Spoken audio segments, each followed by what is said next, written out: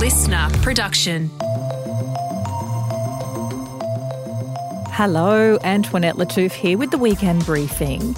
And today I'm bringing you a spicy chat. And look, I don't really know what your spice tolerance is. Maybe you're a hot wings type of person, or I don't know, maybe just a tiny sprinkle of pepper on your steak and you go bright red. Anyway, I digress, because we're not talking about food today. We're talking to broadcaster Josh Szeps, who recently left the ABC, but not before telling his audience that he was too spicy for the public broadcaster. Now he's taking all of that flavour to the stage and touring. So a little more about Josh. He's had a really impressive career. He was the host of Australian Idol Backstage. He's also the former host of Brink, and that's an American TV series which examined breakthroughs in science and technology and discovery. He's hosted Weekend Breakfast on the ABC, and he's also the host of popular podcast Uncomfortable Conversations. We're going to explore the man behind the microphone and the sometimes awkward but often essential conversations he really revels in having. I've always loved chatting to Josh. We are able to find common ground and, when necessary, disagree, but we do it respectfully. I really hope you enjoy this chat as much as I did.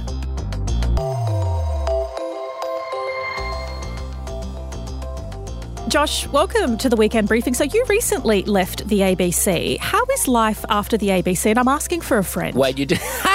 You didn't just wait. You have to wait until I say thank you. If you say welcome to the show, then I have to go, thank you very much. It's a great pleasure to be here, Antoinette. I'm trying to do the other side of the microphone thing, being the guest now instead of being the presenter. So let's try and coaching me. And coaching. Okay, so let's try it again. I mean, I'm trying again. We'll just say hello again. Do you want to do it again? Yeah. No. I mean, this is part of the show. I just want you want me to ask again? Yeah, just again. Welcome to the briefing, Josh. I'm very glad to be here, Antoinette. It is a great pleasure to be a guest on this side of the microphone. Hello today. Good morning, afternoon. How is life after? How am I doing so far? After the ABC. It's great. Mm-hmm. Who wouldn't want to not have a job? Yeah, okay. You know, it's not having a job is fabulous. They still pay me money for my podcast. Yeah, great. But I have lots of people who listen. And since I left the ABC, I have even more people who listen and even more people who pay me. So why would you not want to, I feel like I've got a weight has lifted off my shoulders and I've emerged from some kind of a fugue state or a fever dream where I've been in this system which has its own internal logic and has its own kind of hierarchy and pecking order and way of doing things, and it's highly, bureaucratized. It is a big organization. And then you exit it and you go, why was I a widget? Yeah. What was the point of being a widget? Well, I'm glad you're widget-free. I'm widget-free. You did say you were too spicy for public broadcasting. And what does that mean? Because nobody really likes bland tofu. No, that's true. It's really hard. I mean, as I suspect you know something about, it's hard. I empathise with the position of the public broadcaster. They do have to be credible and they do have to be impartial and they do have to be unbiased and perceived to have no skin in any controversial game.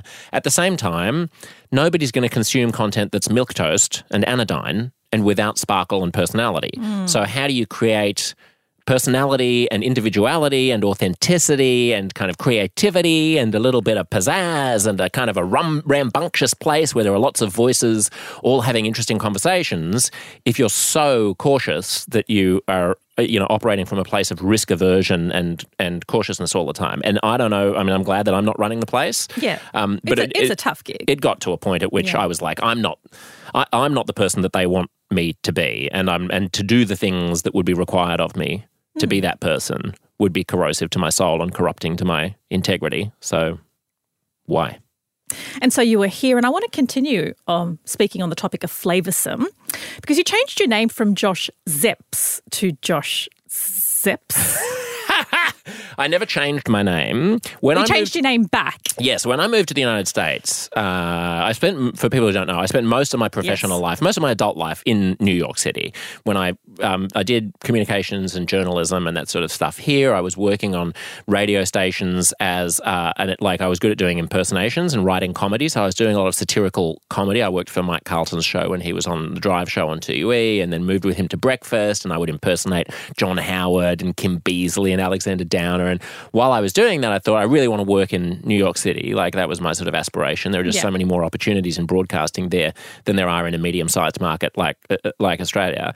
And when I got to New York and I got an agent and I started booking jobs and I started working, in television, it just got so annoying. People saying, "Oh, what is that last name? What is that, Schweppes? What is it, Szeps? How do you say it, Szeps? Where's it from? What's Szeps?" And like, I mean, it's like it just becomes this drum beat, this backdrop, because my name is spelled SZEPS.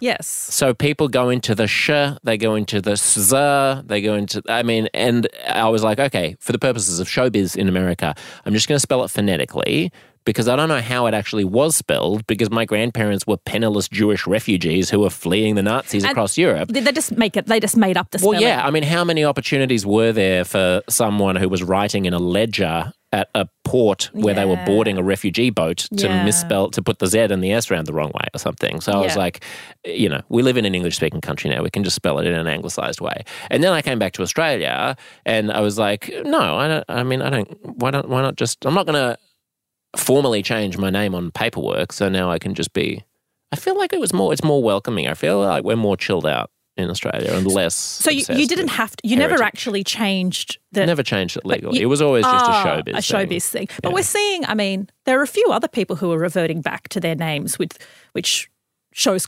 closer cultural ties. Yeah. Is that important to you? I guess so. Honestly, it was more of a pragmatic thing than a like I'm rediscovering my roots of like ancient heritage. It was more like. This is a weird name that has been spat out of the flotsam and jetsam of history and has been churned around in a lot of washing machines to mix metaphors over the past 100 years. So why are we adhering to any particular spelling of it? It wasn't like I'm going to go back to the homeland and spell things as the ancients did. And I want to talk about your uncomfortable conversations because I've been on your podcast and I really enjoy listening to your podcast. You often describe yourself as a contrarian or a devil's advocate. Some other people may be familiar with that expression. How would you describe what a contrarian is? Someone who thinks there's value in teasing out why people think the way that they do, in poking holes in things where they can, in trying to steel man other people's arguments, which is sort of the opposite of straw manning them, in other words. Like, take the strongest version of a point that you disagree with and still try to attack it or dissect it. Analyze, sort of be ruthlessly honest about analysing your own preconceptions and biases and trying to poke holes in them. I think contrarianism is basically a bit of an attempt to arrive at things from a blank slate or from the way that an alien might perceive them if they were just parachuted down to Earth in order to free yourself of the shackles of cultural baggage, of bias, of prejudice, of whatever other things might be clouding your reason so that you can sort of play in the sandpit of reaching a higher truth. And it's really interesting. You talk about acknowledging your bias and challenging your beliefs. I kind of hate the discussion around journalism. It's like, we're just completely biased and objective. Like, we strive to be. And there are editorial checks and balances, and that's why you might have an editor or somebody else look over your work. But do you believe it's a bit of a farce to think that we can do journalism objectively? I mean, I'm torn. I don't subscribe to what I think is a popular Gen Z or maybe younger millennial attitude that there is no such thing as objective truth and there's no point in, and that we sort of have to be morally or culturally relativistic about things. And because no one is objective, that means that the quest for objectivity is just a veiled way for existing power structures to enact themselves. Like, there can be this narrative that, white patriarchal straight males with power and money have invented an artifice called science and reason and objectivity as a way of suppressing traditionally marginalised communities. And, there may be some truth in that. It doesn't mean that you throw the baby out with the bathwater. It doesn't mean that there isn't utility in striving towards the greatest amount of objectivity as you can muster, or that there isn't a real truth out there about what's going on, or even a real morality out there about the way that we ought to treat each other, or even a real sort of preferable society to another. Like, I'm quite a Western chauvinist when it comes to being unruffled about saying that, a lot of younger people will find it unseemly to say that, the way that some conservative Muslim community, for example, might structure its affairs is inferior to Western liberal democratic cultures. I don't have such compunctions.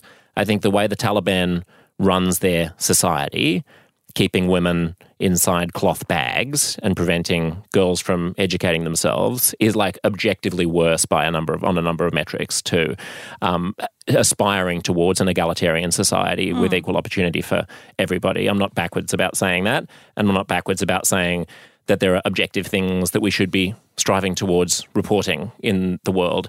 But as I've said before, you don't want it to become anodyne, and you don't want it to become a fig leaf for your own bias, inside a power system that sort of favours you and your kind. So it's a delicate balance. I mean, it's interesting. Up until really the past year or so, I haven't called myself a journalist.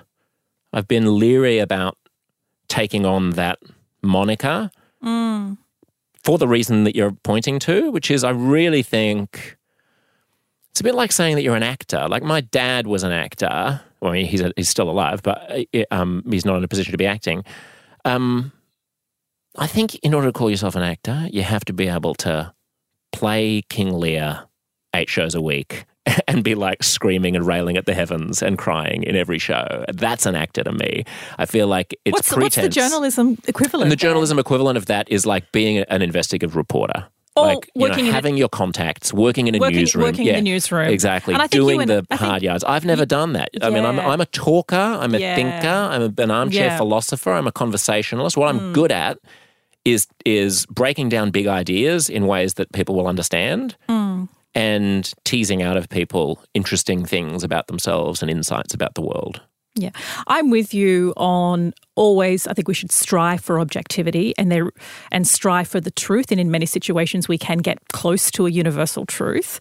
What I try and do is just acknowledge my biases. And sometimes if I have an interview with someone, I'll say to my producers, "I personally think this guy's a f***wit," or she, and so can you help me? Like, look at my questions, and is it clear that I think this person is a f***wit, or I think this policy is a flop, a complete flop? Yeah, what do you think about just putting it on the table? I love having that conversation with yourself and going, look, I think I might not be fair here, help me out. I mean, I think it depends what we're talking about, right? Yeah. So if you're talking about, for example, political reporting or crime reporting or corruption investigations or something, you're talking about hard news. You're talking about the 7:30 report on the ABC, you're talking about current affairs news shows. That will have a different standard. I think there should be the illusion and the pretense of objectivity there, and I should never know whether the newsreader of the nightly news bulletin it sways one way or another politically. Yes. Then there's this interim space in which people like you and I inhabit, which and that's a growing space. We're doing the practice of journalism. We are interested in enhancing the community's capacity to understand itself and to understand what's going on in the world. And I'm on your side in that one. I mean, you and I just disagree about a lot of things, including Palestine and Israel, but as I said, you have said that before, but I want to know what it is we disagree on. What do we disagree on there? Oh, it's a matter of emphasis, I think, probably. But let me just finish. We can get to that, but let me just finish that point, which is I've always felt that in, when you're doing like a talk show or, something which is not hard reporting, then it's less important to present a pretense of objectivity than it is to be committed to the principle of fairness. I agree. Don't pretend to me that you don't have opinions. We all know that you do, but be fair. And I always took that attitude of like, it shouldn't matter that the audience might be aware that I'm not a complete blank slate as long as they always find me scrupulously fair and free of bullshit when I'm, talking to my opponents. And willing to listen. Yeah. And I think it can be a difficult balancing act because people want you to dip into commentary and they turn to you for commentary. But then it's like, oh, too much comment. I just feel like legacy institutions, particularly newsrooms, are struggling as their journalists or presenters become personalities. And I hate that kind of social media personality thing, but it's like, well, you're hired for one thing. Well, I also think there's a misunderstanding sometimes about what is useful in groping towards truths as a community or as a demos. Like, it is important to do the objective fact thing. Yeah. But it's also important to create a sphere in which there's a big, boisterous, chaotic cacophony of different voices who are all trying to struggle towards a higher form of enlightenment. Like, I'm very much a kind of free speecher in that regard. Like, if I'm ever faced with the option of curtailing speech because, I mean, you know, the pandemic was a good example, the voice referendum was another good example. When we have these hot button issues where we know that there's a lot of treading on eggshells and it's very easy to accidentally trigger a tripwire and say the wrong thing and you're going to get hounded by it. You know, we could think of the Me Too movement, you could think of transgender issues, you know, Indigenous issues, race. Then there can be a tendency for people to just want to shut up and to sort of pucker up a little bit and try to enforce a kind of conformism. On the left, that can come across as a slightly smug sort of social justice conformism where you're very tut-tutty and you're very sort of showy about, oh, well, we're going to start this Zoom meeting with a bunch of middle-aged white women by doing an acknowledgement of country to prove to each other how good our bona fides are about not being racists. But how much does that actually achieve for Indigenous people? I don't know. We can ask First Nations people about how much they care about non-Indigenous people doing a welcome to country on a Zoom call for an HR meeting. But so that shows up that way on the left. And then on the right, you can get these kind of, you know, extremely offensive sort of stuff the system type of Elon Musky, Trumpy, alt-righty spaces. Where they're like, we should ban all acknowledgement of countries. Yeah, and they kind of have their own conformism and their own stupidity and their own groupthink. And I think if we're going to survive the 21st century, I mean, I really think the stakes are that high. We have to find ways of bridging the conversation between people who think that they disagree with each other, find some of the common ground, and be a bit brave about having conversations and talking about things in ways that might get us shot down or that might trigger the mob to come for us on social media or that might get us fired. There is a spectrum, though, of people being too afraid to talk and walking on eggshells, don't want to say the wrong thing, so they just don't say anything at all, so they stick to their echo chambers. And then at the other end, there you can raise some legitimate questions about, do some views still need airing? Do we still need, in the interests of balance and having a conversation, for example, talking about whether vaccines cause autism or things that have been so wildly disproven or things that are so dangerous? Do we still, you know, are there some issues or something where you draw the line? No, not really. Okay. The line would be that you push back against that point of view yet again, as you have done a million times. Yeah. But if the proposed solution is that you ban that point of view, or that you use the force of government to suppress it? Well, not ban it, but you have a choice whether you platform it.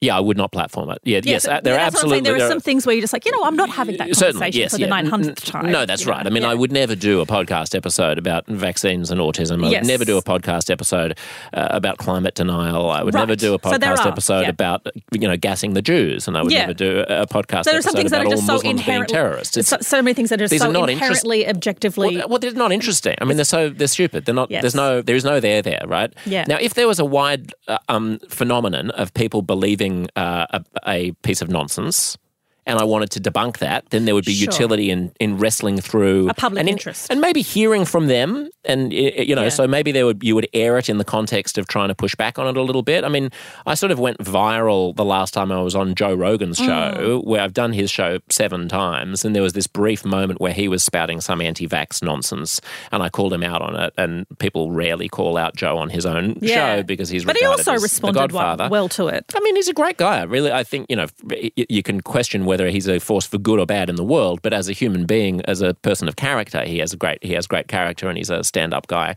and he was willing to cop that he was wrong on that. And it had to do with whether or not vaccines cause heart inflammation at higher rates than COVID itself does, right? This was one of an anti-vax thing that had been going around. So talking about that and discussing it, airing it, I don't think that's a problem. Even if there is a risk that some people who haven't heard that claim will now hear that claim and might go down the rabbit hole. Particularly at that time it was relevant because a lot of people were believing that and misinformation was rife. Yeah, and I wrote a piece for the Sydney Morning Herald and The Age towards the end of the lockdowns in Australia, saying, can we have a sane conversation about human rights and lockdowns? And that was an unpopular position to be taking at that time. We were still in a situation where I spoke to a woman on my ABC radio show who had flown with her family and young kids for the first time since the beginning of the pandemic from Melbourne to Adelaide. She arrived in South Australia. One person on her Virgin flight tested positive, and she was collapsed into this Kafkaesque nightmare of being locked up at the airport, her kids being, locked up for 8 hours, then being transported by South Australian police to a hotel where they were in quarantine for 3 days. And after she complained, they agreed that she could be deposited back into Victoria. So her family in this nightmarish week were not allowed to be free in South Australia, but were driven under police escort to the Victorian border and dumped into Victoria across the border where their kids saw sunlight for the first time in 5 days or something. Now, that sort of thing didn't get a lot of criticism at the time because there was an elite consensus that this is a devastating pandemic and we need to sort of obey, we all need to do our weight and we need to pull our weight and sort of do our bit and not be Joe Rogan-esque contrarians who are upsetting the apple cart and maybe undermining public health. Well, stuff that. I know. In now hindsight, that's ridiculous. We look back, because there was one instance where my sister-in-law, heavily pregnant, was in ICU. She had COVID. She was very sick. My brother, because he was a close contact, was in hotel quarantine because they were living with my parents. My parents had contracted it. They were very sick, being boomers. We weren't allowed to go in. There was a 2-year-old who my parents who were sick were looking after, but we couldn't go in and look after help take the toddler because then she would this ridiculous situation where we have a pregnant woman in ICU that I try and go and drop some things off to, and like, nope, you can't bring anything in. I'm like, well, she's already got COVID. What am I going to bring in?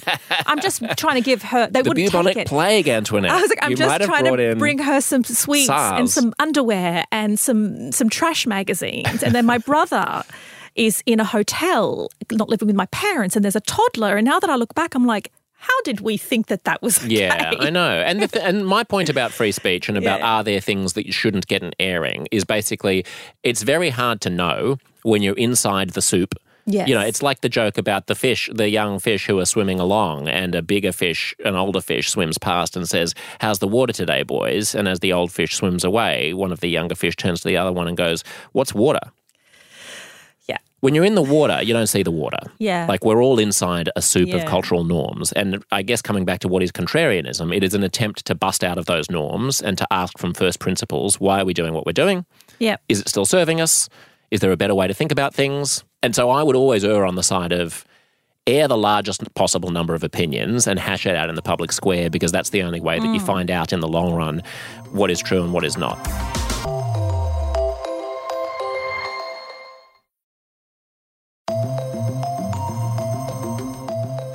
I want to go back to Gaza and Palestine and Israel. So you have, and I think you've said it publicly before, not in an antagonistic way, but just that pointing out that, you and I, we know each other, we often respect the way we contest ideas, but that we don't agree on this issue. What do you think we don't agree on? It may just be a matter of emphasis. Yeah. I have an entire hour and 45-minute solo monologue from early December if people are interested in my thoughts about what's going on in Israel and Gaza at the moment, which is called Reflections. And does it still hold now? Because obviously Well, I haven't listened back to it, but I'm sure it does because it's basically about anti-Semitism and holding ourselves together as a society, as a demos in Australia. It's called Reflections on a Collapsing Conversation, and I was sort of motivated to talk about it in light of the fact that there were a lot of well-meaning, mostly mummy bloggers and influencers on Instagram talking about. I know those mummy bloggers have taken issue with being referred to as mummy bloggers simply because they have mums. Is that a way to reduce or ridicule their status or intellectual status? No, it's not. It's because most of their content is about being mothers. Right. These particular people. Okay. There are a few who aren't. Yes. Like Clementine Ford is not. That's not her persona. So I would probably carve her out. But there are people who make a living being like mums and getting sponsors and brands to pay them for the fact that they're mums.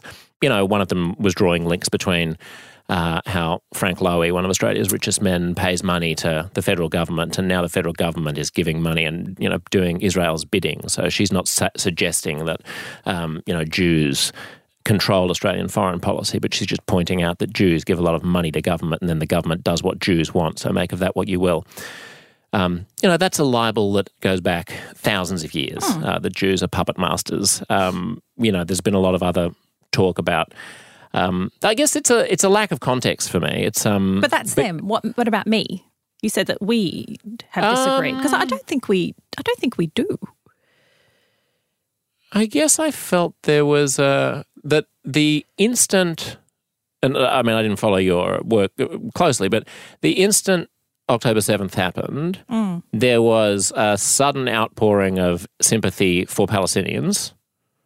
There were no rallies about Israel, really. I mean, the powers that be tried to make that happen, like they put up an Israeli flag on the Opera House or something, but the bulk of protests were about the tragedy of Palestine. I think you and I both agree that I think we both absolutely that the occupation is wrong. Yeah, but we condemn the attacks and the Yes. loss of 1,200 lives and the ongoing hostages. I think 150 remain in Gaza. Yeah.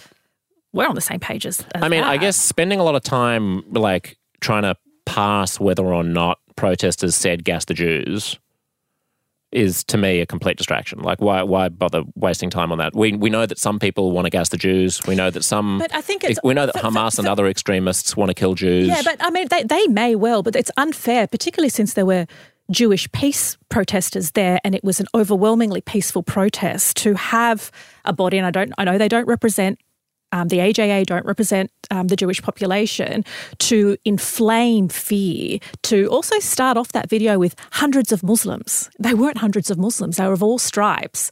To loop what RMIT University found was to loop and duplicate audio. So not only to miscaption, to loop and duplicate, to suggest that all of the people there said this heinous thing, which they didn't say. Well, I mean, there were a lot of people there who say that it was said.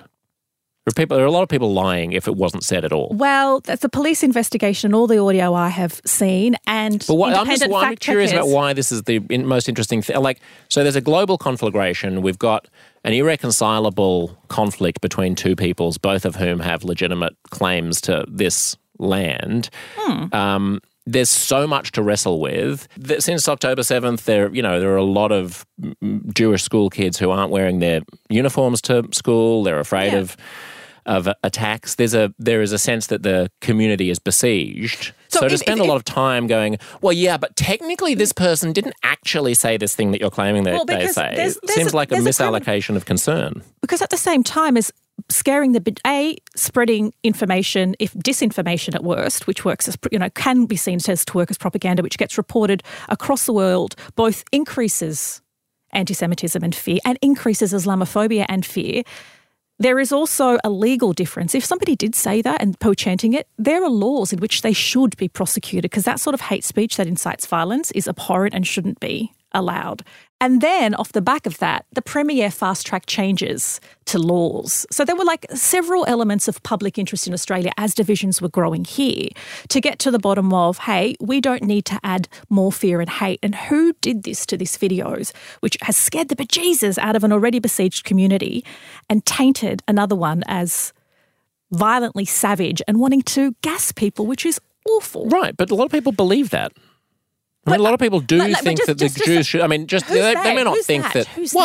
Yesterday I was literally out in the western suburbs of Sydney, and I was picking something up that I was buying, and there was a time where I had to spend 12 minutes making awkward chit chat with the bloke who was out there. Who's just he looked like an Arab Australian bloke. He could have been South European. And he's just talking about, Ukraine this and Putin that, and what about bloody Gaza? I mean, the Jews should never have been there in the first place. I mean, just kick them all out, I say. Do what you have to do to get them out. I understand people that exists. Yes, of right? course. So why are we spending a lot of time going, well, actually, technically it only exists in this extent, not that other extent? You just said people want Jews gas. That's different to, over there it's awkward. No, I didn't say people want Jews gas. If you took that, then I misspoke. Yeah. I said people believe that, meaning that people believe that the Jews should not be there and that we should do whatever we need to do to get them out. And I think that's what gas the Jews is code for. I don't think anyone who says, gas the Jews is literally talking about, you know what we should do? We should build a new Auschwitz and we should herd the Jews in. I think it's a code. I think it's a code for they should never have been there in the first place. They're a colonialist project. They're a relic of empire, and the place belongs to the Arabs. Always has, always will be Palestinian land. I think that's, yeah. And look, and even if that sentiment does exist, and I'm not going to dispute that it may amongst some, I think it is unfair to suggest that hundreds of Muslims chanted "Gas the Jews" when they didn't. I think that is unfair, and I don't think it helps anybody. No, I don't think it helps social cohesion. Yeah. I don't think it just helps. wouldn't be in the wake of like such a catastrophe the thing that I would choose to devote my time investigating. Well, in an Australian context, short of being over there, talking about social cohesion and anti-Semitism and Islamophobia, all we can do is investigate policy, investigate government reaction, and investigate what's happening in our communities. Yeah, I mean, my main concern is not to hunt down reasons why the other side is wrong, put it that way. My main concern is to try to bridge... Aren't you concerned that an organisation is potentially, intentionally disseminating information that is harmful to both communities? I mean, I think there's a lot of that going around, yeah. Yeah, I think it's harmful. Put it this way, the contrarian thing that I would do would be to check my own side rather than attacking why the other side is spreading misinformation. You have more sympathy for the pro-Palestinian position than the pro-Israeli position. Fair to say. Yeah. If you're looking for a specific thing that we disagree on, I mean, probably something like the right of return, I assume, like the whether, in other words, whether or not Israel has a right to I believe in a two-state solution. Continue to exist as I believe in a two-state solution. Yeah. I don't believe in we need to eradicate, and that will, many people disagree with me from pro-Palestinian communities or Arab or Muslim communities, but I believe in a two-state solution. Yeah. I want to talk about your upcoming tour. You're taking Uncomfortable Conversations live on the road. You'll be sharing a stage with Douglas Murray. He's a British author and commentator. He has been described as far right, even though that's something he disputes. Can you have really intellectually stimulating conversation with someone at an extreme end of the spectrum, irrespective of which end that is? Depends who they are. I mean, you would certainly be able to have an interesting conversation with Karl Marx, I would imagine, right? Yeah, that would be interesting. If it was alive, I'd love to have him on stage. You can't have an interesting conversation with an ideologue, I think, who has made up their mind about everything in advance and isn't interested in wrestling with ideas. Douglas is a fascinating guest precisely because he's so, sort of prickly and hard to pin down. I mean, there's a lot that I will disagree with him about, and there's a lot of things that he's flirted with that I will object to. But, he's a ferocious thinker. I mean, he'd talk about pro-Israel. I mean, that's one thing that I'm sure will come up in the tour. Well, Douglas Murray, something that riled me up. He came to my attention last year because he wrote for The Australian, and the title of the article is "Sorry, but can we please stop the guilt trips?" Australia has a choice: concede all failures of the Aboriginal people that they are directly due to settlers, or at some point give itself a break. The English did nothing wrong, neither did any of you. I read that and I thought, why should I give a shit what a white Englishman who doesn't even live here have to say, especially about Indigenous people and how the rest of us Aussies should feel? Is that a question? Yeah. Why should I give a shit? You shouldn't. You don't have to. You don't have to give a shit about it. Did you not read that and be like, I was just like, I didn't see that. That's the first I'm hearing about it.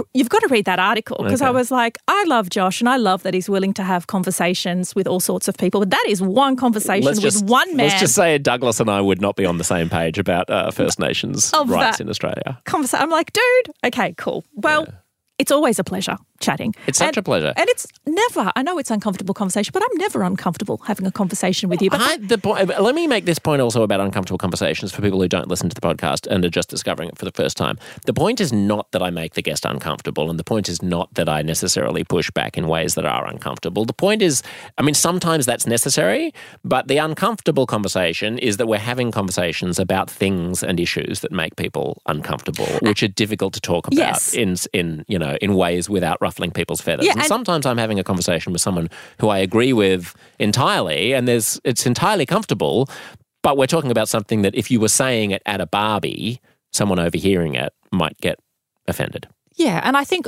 probably you and I are more comfortable sitting in some of these uncomfortable areas. Yeah, exactly. That's right. When I say that you and I disagree about X, Y, Z, it may not be true that we do, but the point that I'm trying to make is that I think it's very important for us to construct a society and a culture in which the content of our beliefs is sort of irrelevant, but the way we conduct ourselves is relevant. The way we argue is relevant. The way we treat each other is relevant. So my beef with the mummy bloggers, for example, to call them that, is not so much about what they say. It's about that there's a persistent set of tactics that are used, and these are used also on the other side. I'm not denying that, there are community groups who go after other communities that they feel they're opposed to. But what you might call cancel culture. In other words, instead of responding to the content of a person's beliefs, but trying to destroy them as a human being, trying to get them fired, trying to get them blacklisted. Which I have experienced. Right, trying to get them destroyed, essentially, and trying to remove their life opportunities, even in ways that are completely unrelated from the thing that you object to about them.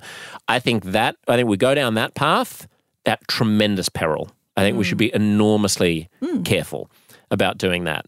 Attack my beliefs, attack my positions, criticize me all you want, but keep it within the sphere of ideas. So I'm happy and proud to include in my circle of colleagues and friends whom I respect, people who have wildly different opinions from me, and I want that to be the case. And I think that's a credit to you, because a lot of people increasingly are only surrounding themselves with people that nod furiously.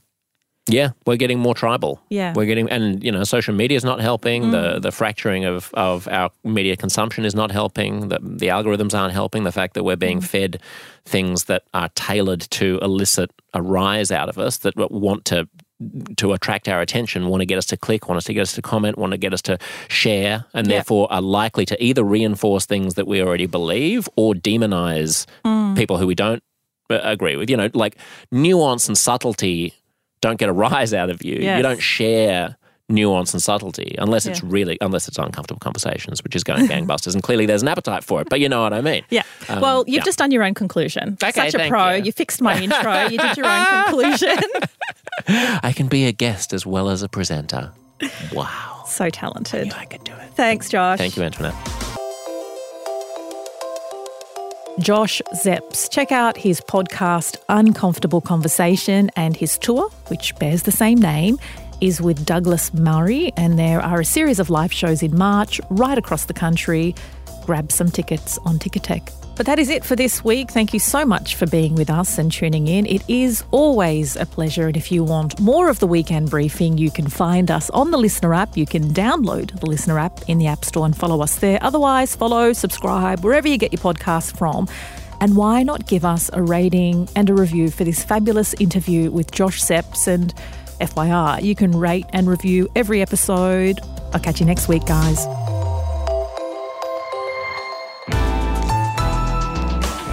Listener.